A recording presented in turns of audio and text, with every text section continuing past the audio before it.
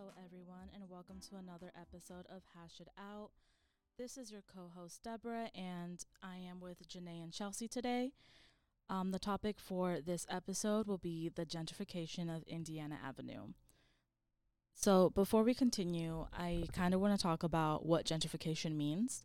So, Merriam-Webster defines it by stating that gentrification is when a poor area experiences an influx of mid-class or wealthy people who renovate and rebuild homes and businesses, which often results in an increase in property values and the displacement of earlier, usually poor residents. Another important definition is displacement. According to the Cambridge Dictionary, a displaced person is someone who has been forced to leave their home, especially because of war or a natural disaster. So gentrification is apparently a controversial topic. So I guess it's important to discuss why gentrification is bad. What do you guys think about when you guys think about gentrification? I feel like it's just an excuse to move Black and brown people from their neighborhoods, basically. I agree with Janae. I think it's just an excuse to, displace Black and brown people, as you gave in the definition of displacement. And oftentimes with gentrification, what people don't account for, because a lot of people use gentrification as a reason for economic stability, but what a lot of people don't account for is the fact that when you displace these people, you leave them with no place to go. You leave them with no resources to find a place to go. So you move out these people for economic stability, but don't account for the fact that they have nowhere to go now. And that's kind of like what we're going to get into with the gentrification of Indiana Avenue. Not really wanting to divulge in the entire conversation because we have so much to give, so much information to give. But I think with IUPUI, let's just call it out there, IUPUI gentrified this entire neighborhood of Black and brown people and didn't account for the fact that now these people have nowhere to go. You've given them no resources to go anywhere. So what now? And I think that's what a lot of people don't realize is that gentrification, race plays a lot into gentrification. Class plays a lot into gentrification. And that's something to take account for and to take note of. Yeah, I definitely agree with what you are saying. Gentrification is essentially you're kicking people out of their homes. And of course, if you're kicking people out of their homes and not giving them the resources, like you said, to, start over somewhere else, then that's what leads to a homeless population. And then going back to what you said about how some people argue that gentrification is necessary for a city to have some more economic stability, I kind of want to read this quote about someone who's making an argument for gentrification. He's a gentrification advocate. And they said that people get confused by a moral compass, and they would have you believe that it's wrong to move the poor out of a neighborhood. They continue, quote, "Most of the time, these neighborhoods are dangerous areas. Dangerous areas aren't fixed by new upholstery. It's fixed by getting those people out of there. They are fixing a broken neighborhood through gentrification, moving the junkies, the homeless, and the poor out of there so they can make room for affluent people. If making a neighborhood safer, more pleasant, and more aesthetically pleasing is wrong, then what's right?" End quote. Okay, let's talk about the stupidity that was in that entire little spiel that person just gave. I'm trying to say this in the most respectful way possible because this is still a school funded program that we are doing. Let me reread that. There's this quote that the person makes in the in his little spiel or whatever. Dangerous areas aren't fixed up by new upholstery. It's fixed up by getting those people out of there. Ellipses. He goes on for a rant for a minute. And the poor out of there so they can make room for affluent people. You therefore just admitted the classism that is rooted in gentrification. And a lot of the times the reason why we have gentrification is because the government is not doing anything to help those dangerous quote unquote neighborhoods that this person talks about. And if making a neighborhood safer, more pleasant, and more aesthetically pleasing is wrong, then what's right? Okay, well, I'll tell you what's right. Getting resources to help those neighborhoods become, quote unquote, less dangerous. Not putting so much policing in there, which leads to more police brutality, which leads to a distrust between police and Black and brown people.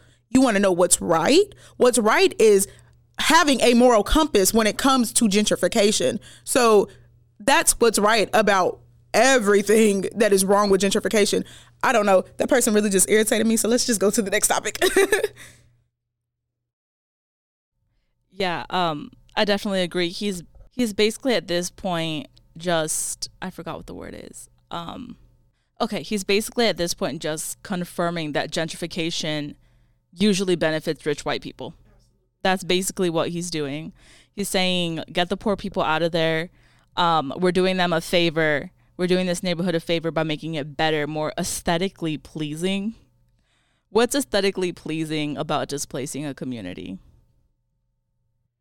I would also like to add that if you look at like the history of gentrification, it's often, like we've already previously stated, within Black and brown neighborhoods. And these Black and brown neighborhoods have a history to them. And I know we're going to talk about this later on.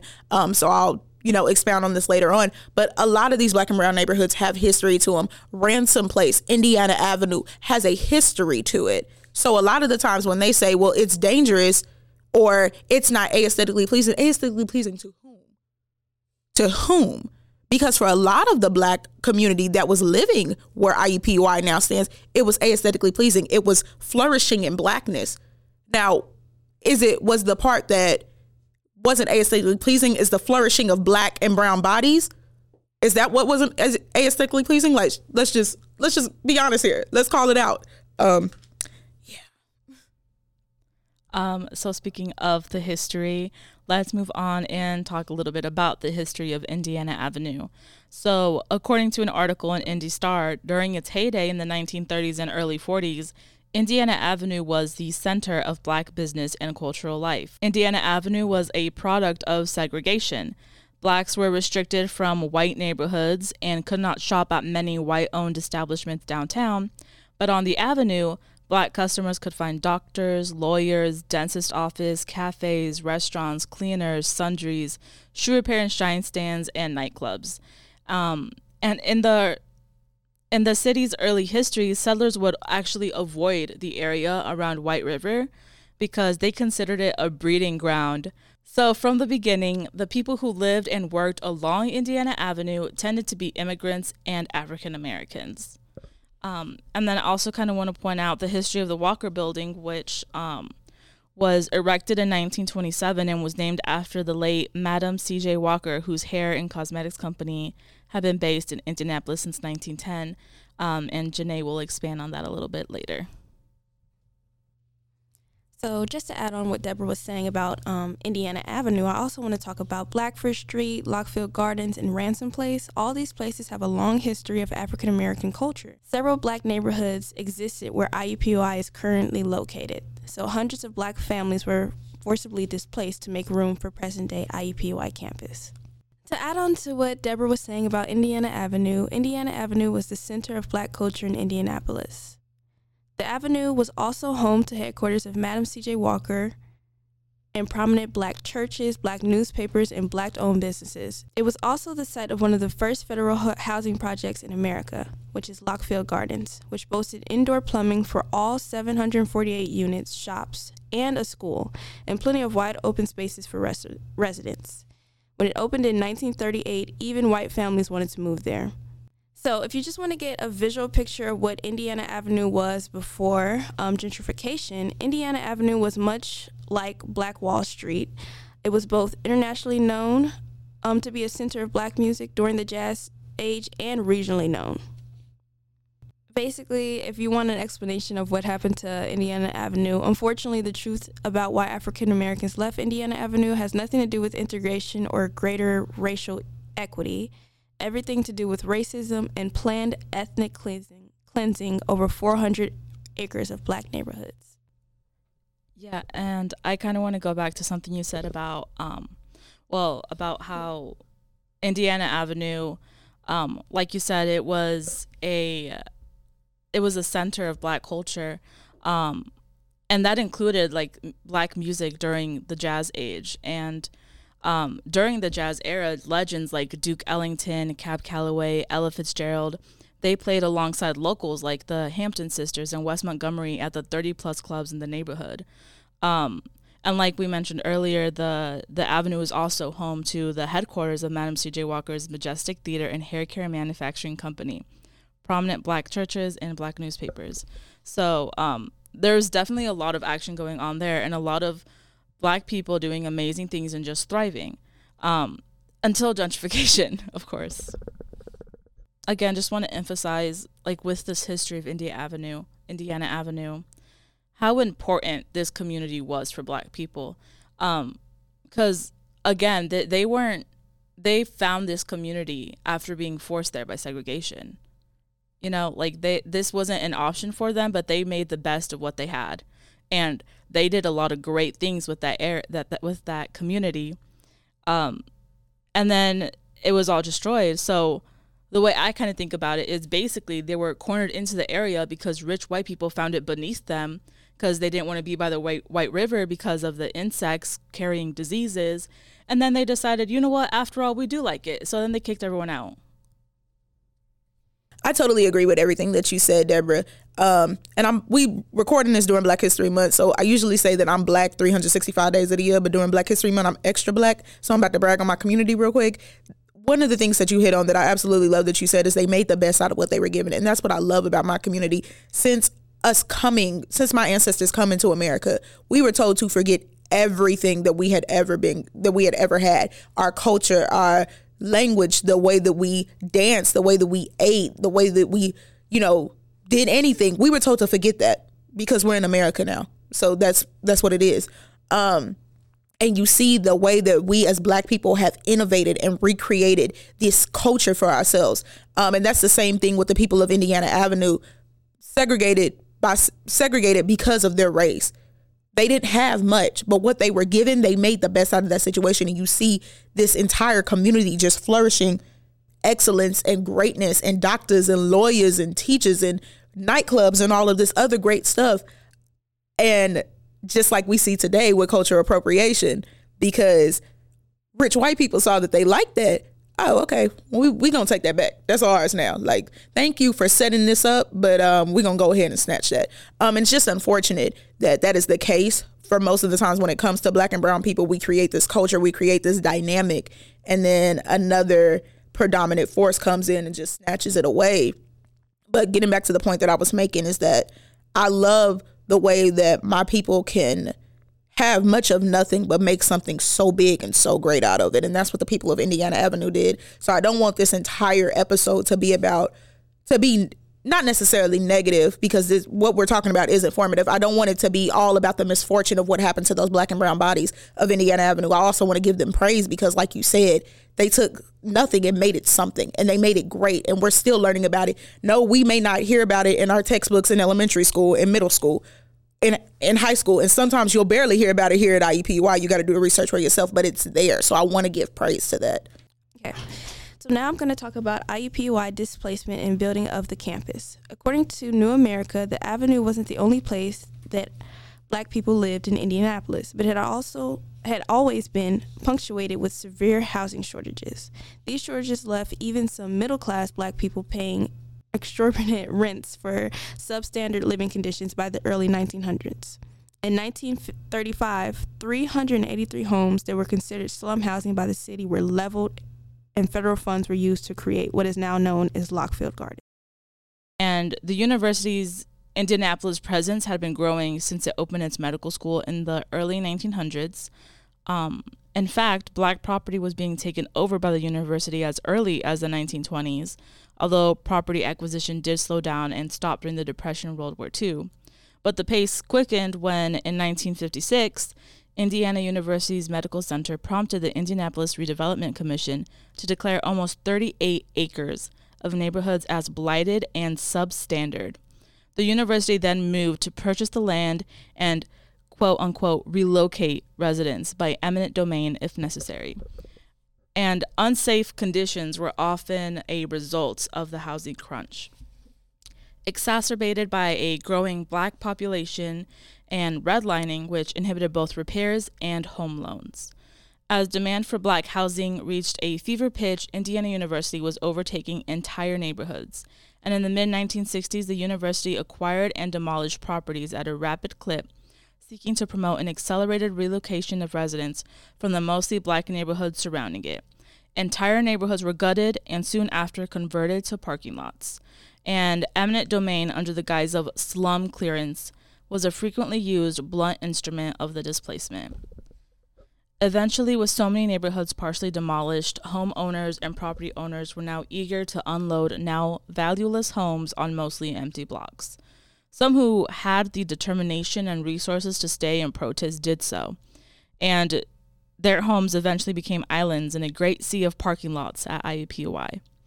IUPUI did recognize that they were partly responsible for the misery and despair unfolding on their doorstep. Using interviews and informants among Indiana residents, the university and city leadership came to understand the role that forced redevelopment had played in seeding unrest during a particularly volatile moment for the nation's Black neighborhoods. And IUPUI acknowledges its role in the displacement in a confidential memo dated January 16, 1970, that describes remaining residents as a newly organized considerable force. Not only were they aware of what they were doing, but they didn't seem to care. As far as they were concerned, the people that were standing there and protesting to keep their homes, they were opposition, not, people just trying to keep their family homes. There are remaining landmarks like the Walker Building, Crispus Attucks High School, and some remaining homes in Ransom Place, but they're just persistent ties to a thriving Black community, nothing compared to what was once there. And between the expansive IUPUI campus, One America Square, parking garages, and canal side development and highway construction, the Indiana Avenue neighborhoods bear little resemblance to their storied past. And one thing I want to bring up is that as I was reading this article about the development of IUPUI, one thing that stood out to me was they had a story of two toddlers that died in 1956 in an electrical fire. They lived with their mom on Douglas Street, what is now IUPUI dorms. The house was shabbily constructed, and it was a 3-room addition, which was literally partitioned with cardboard. They were having electrical problems, and the mom stepped out to call an electrician about the electrical problems, and try to talk to the landlord to see if she could get that fixed. And when she returned, the house was on fire, and her two toddlers were dead. This happened again in 1956, and the Indianapolis Recorder, the city's leading Black newspaper, reported that the tragedy brought the death toll to 13 Negro children killed in the last 18 months by house fires, and that the fire chief put the blame squarely on the landlord. And going back to the information from this article, you'll see that that there was a lot of unsafe conditions because of the housing crunch, where they were trying to take up all this land. And what they would do is they would inhibit repairs and home loans so that people wouldn't keep moving to that area because they wanted those people out. So part of the way they would do that is by basically, if the homes are unsafe, eventually they have to move out. So they allowed for these unsafe conditions, which led to the deaths of many Black people. And like the Indianapolis Recorder put, 13 children killed in 18 months, which is ridiculously high. And I just wanted to say, Deborah, that I think that that's very disgusting that they would rather children die so that people would be motivated to leave because of these unsafe conditions. But I'm not sure if you mentioned, but I remember you mentioned to me earlier that they were denying repair loans for people. So even if you wanted to get the house fixed, you couldn't. So I just think that that's just really upsetting. And it just makes me wonder, 13 children died. It just makes me wonder if some of those fires were set intentionally. So IUPUI has now launched a scholarship for the descendants of Indiana Avenue and the Ransom Place neighborhood. WRTV actually quotes our very own Dr. Khalila Shabazz, stating that during the summer 2020, a large constituent group of IUPUI administrators and student leaders pulled together some various anti-racist initiatives, and one of the suggestions that came from that was Through Their Eyes Memorial Scholarship. The scholarship would provide $15,000 to an incoming or current IUPUI student whose family was displaced during the establishment and the construction of the IUPUI campus. The Through Their Eyes Memorial Scholarship is part of an inclusion plan first initiated in 2006 by the IUPUI's Black Student Union, which I am proud to be the vice president of. Sorry, I had to put that out there. Khalila Shabazz is the assistant vice chancellor for student diversity, equity, and inclusion. She said, the call to give something back to a community that lost so much continues to echo more than 50 years after the first home was knocked down. That is actually so powerful. That was powerful. And so this was, the Through Their Eyes Scholarship was actually mentioned on IUPUI's official Facebook page. And a lot of the people in the comment section were actually not happy with the scholarship, saying that it was, I'm trying to think of, I'm paraphrasing the quotes here, but a lot of people are not happy with the scholarship, saying that, well, there are other people that could use that money. Why do Black people think they're so special? Just a lot of things. And it's just like, actually, Deborah, Janae, I'm gonna let y'all talk before I say anything else. The Facebook post, there was one person who mentioned immigrant settlers, and they're like, well, what about the immigrant Irish settlers that were in that area before the Black people? What about them? And they were kind of, I guess, missing the point of the scholarship. IUPUI is not responsible for the immigrant settlers. They had nothing to do with that, really. But they are responsible for the displacement of an entire Black neighborhood. They completely missed the point of what the scholarship is about. And there were people, opposing this person in the comments. And there were, of course, people who were like you said, saying things like, why is it always about Black people and stuff like that? What about these other people? What about the other things this money could be used for? Basically saying that the scholarship was like a waste of money. I personally am really happy that this scholarship is a thing. I think it's the least they could do. Dr. K said that community lost so much. It's the least they could have done. And that's the thing. I don't understand why people complain, because literally, like Deborah said, it is the least that they could do. If we really want to talk about more that they could do reparations or something like that, but they destroyed a whole community, and it just makes me really upset that other people are complaining that they're giving scholarships to the descendants that were affected. Like y'all said, it's flabbergasting that people don't understand what the use of the scholarship is for.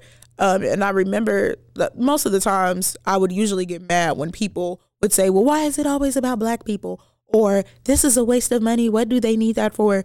And I have to remember that these people have no experience of what it is to be Black, of what it means to be displaced, or what it means to be what's the word I'm looking for? To be affected by gentrification, by classism, any of that.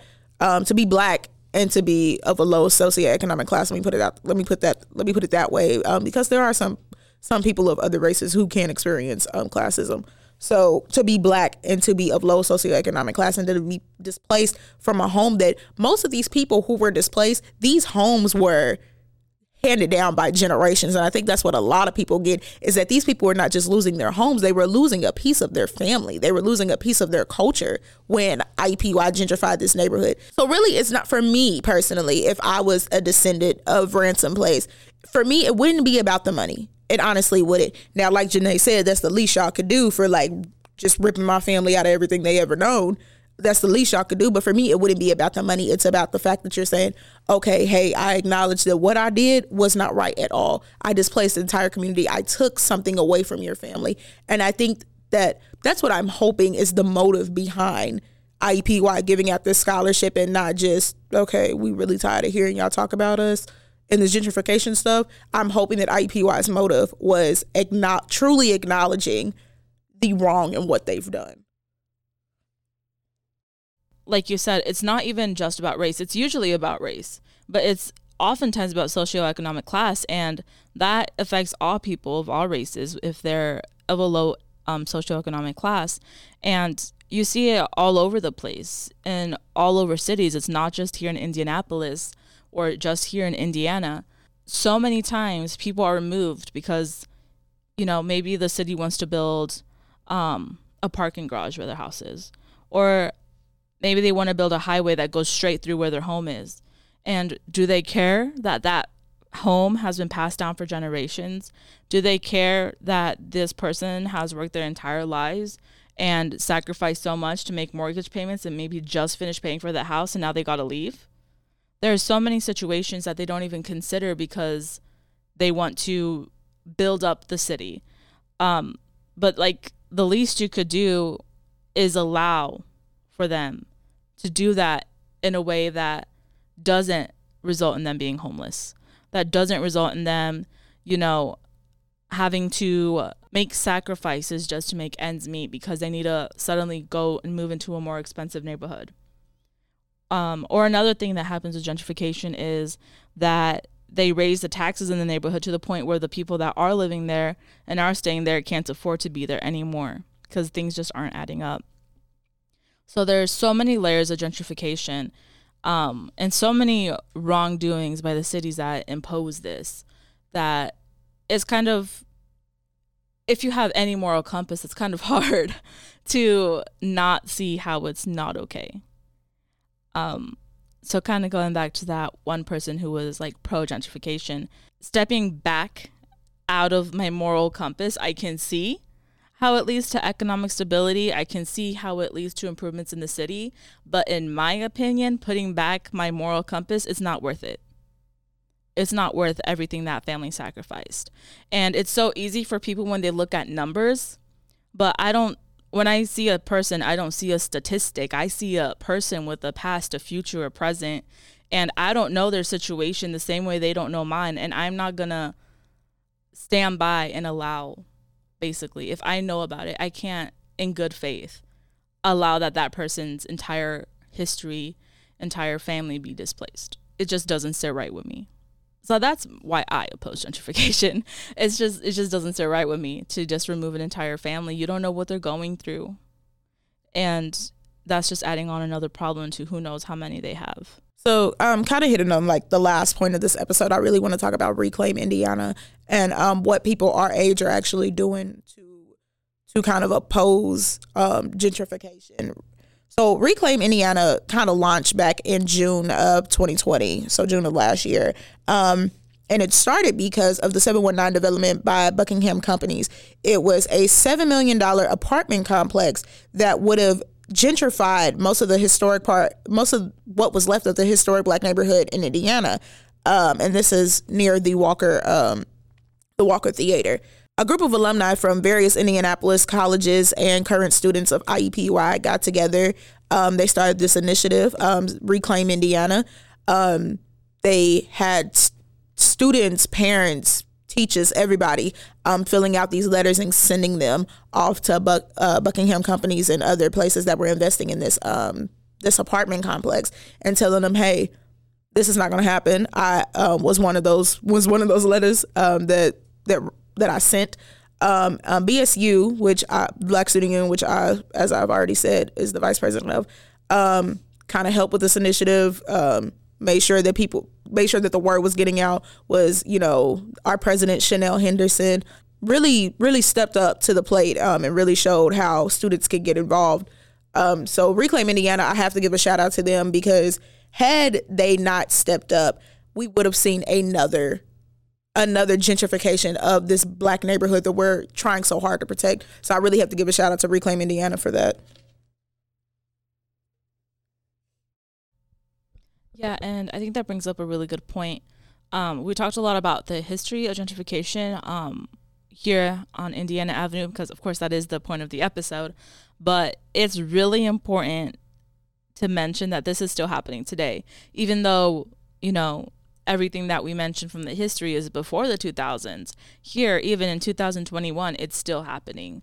I feel like a lot of the times when we talk about these issues of systemic racism, people are always talking about how, but that's in the past. No, sweetie, it's not. It's right here. It's today.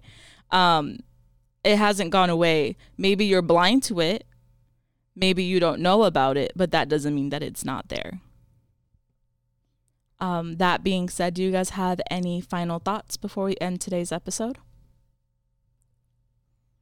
I think the only thing that I would say, just to hit on the point that you made, Deborah, is that this stuff doesn't go away. It changes its face, it changes its format, but it's the foundation of it. Systematic racism, gentrification, classism, sexism, all of that is still there. It just changes its format every so often. So it's important to always stay educated, to always know what is going on within your community. And even if you're not a part of that community, finding ways to use your privilege to help that community and amplify the voices of that community is extremely important. And know the history behind your university, I think, is extremely important. I came into IUPUI very ignorant of the land that I was standing on. And now that I know, I'm going to do everything in my power to make sure that the voices of this community, though I may not be a part of the Ransom Place community, though I may not be a part of the Indiana Avenue community, I'm going to make sure that the voices of that community that has been affected because of gentrification are amplified. So just make sure that you're doing everything in your power to know the history behind the land that you are standing on. And I agree 100% with Chelsea. I also came to IUPUI and I did not know, which is why I'm very happy that we have this podcast to spread awareness to other people at IUPUI or even beyond that don't know that, like Chelsea said, the land that we're standing on has a tragic history. So I think that it's just very important to just stay educated and keep raising awareness for those who are privileged enough not to know. Also, this episode will drop during March. So happy Women's History Month. I just wanted to put that out there.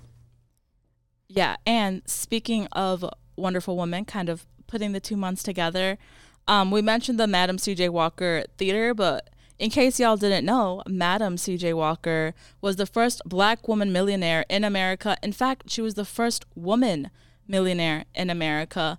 It was all thanks to her homemade line of hair care products for Black women. So, props to her. In case you didn't know who she was, that's who she was. And she does not deserve for her theater to get knocked down because it is in her honor, and she was such an honorable woman. She was a philanthropist, an entrepreneur, a social activist, and she was such a successful Black woman and such an inspiration.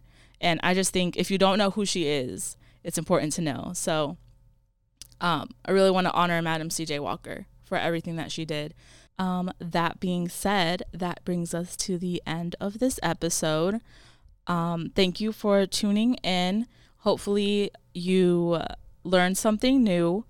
That's really the whole point of this podcast. Like Janae and Chelsea said, it's about learning. If you didn't already know, now you know. Stay safe out there, y'all.